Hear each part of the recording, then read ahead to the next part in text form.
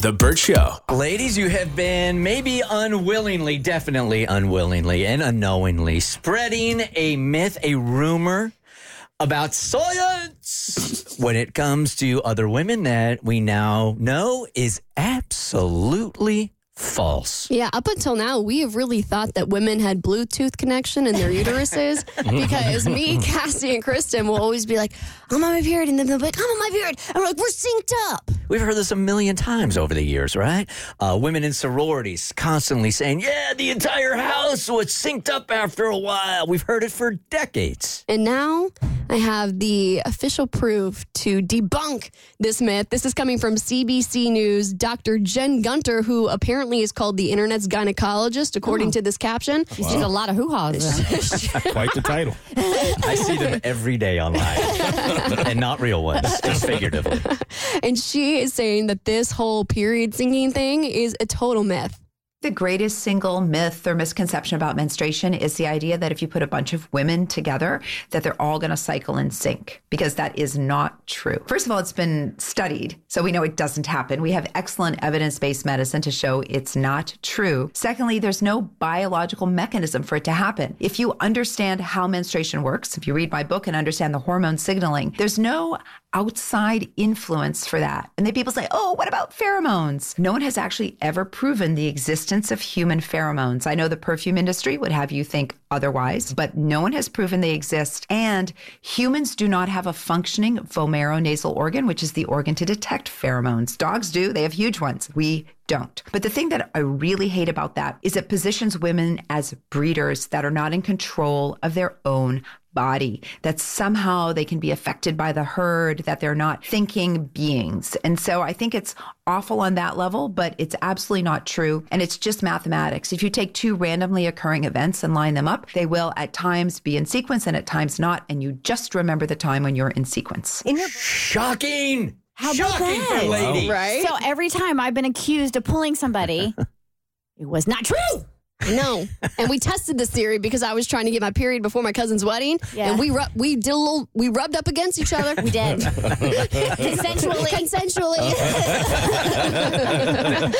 There are two things to chew on here. There's the syncing, but also there's no pheromones? Yeah, apparently. Really? What? Yeah, I know. I know. That was a shocker, too, because, like, as she said, like, you know, and there's something, I don't know how it got into my Instagram algorithm, but some kind of perfume that's supposed to make a man go wild because of pheromones. But according to her, that does not exist. Oh, I've definitely searched for that perfume on Amazon before. Yeah. It's like the body oil that you put on. It's supposed to, like, activate certain chemicals in your body to make you more attractive to the opposite sex. I didn't order it, but I did think about it. Well, according to her, it's all...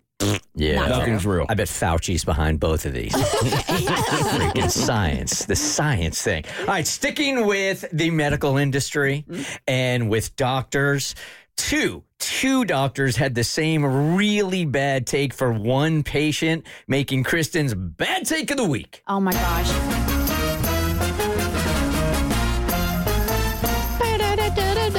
When I say my jaw dropped when I heard this patient's story, this woman's story of what happened with not one, but two doctors, I was livid. All right, so bad take of the week comes from not one, but two doctors.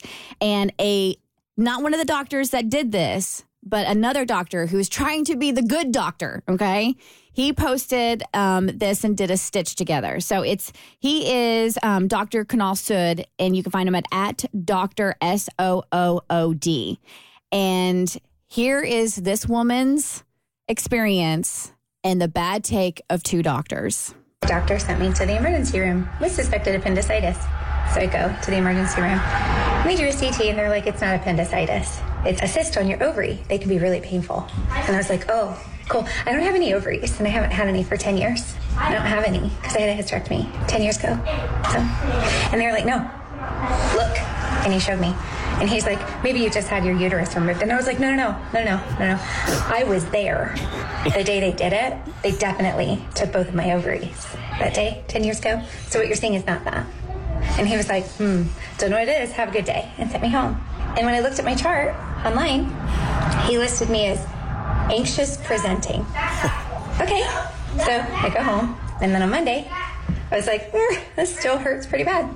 So I called my doctor again, and he's like, definitely go back to the ER because you probably have appendicitis. So I went back to the emergency room, saw a different doctor, and he said, you have a cyst on your ovary. I'm like, but I don't. I don't, though, because I don't have any ovaries. Thank you, but no thank you. They had to look it up. They looked up my history because they didn't believe me that I didn't have any ovaries. Oh, okay. And so then he sees what he thinks is a cyst on my ovary. It's actually a tumor. So that's cool. There was a tumor in there. Wow. But the doctors kept insisting she had a cyst on her ovaries, even though she's like, I don't have any. I was there. And then to like gaslight her and call her anxious. Yeah. It's like, no, she's in pain. So what Dr. Sood put is in his caption, which I think is so important. 1, listen to the patient when they tell you their history. She repeats, she does not have ovaries. And for some reason, the doctors don't believe her. Number 2, don't gaslight women's pain by labeling them as anxious. And number 3, important to diagnose the underlying cause of pain. If you don't, it could result in potentially serious complications like, I don't know, a misdiagnosed tumor. Yeah. I've said this a million times, and it's a scary thought. Mathematically, there has to be the best doctor in the country, and there have to be the worst ones. And you don't know what you're getting. Exactly. Okay. Got to read those Google reviews. For sure. For sure. Sounds like the worst. The Burt Show.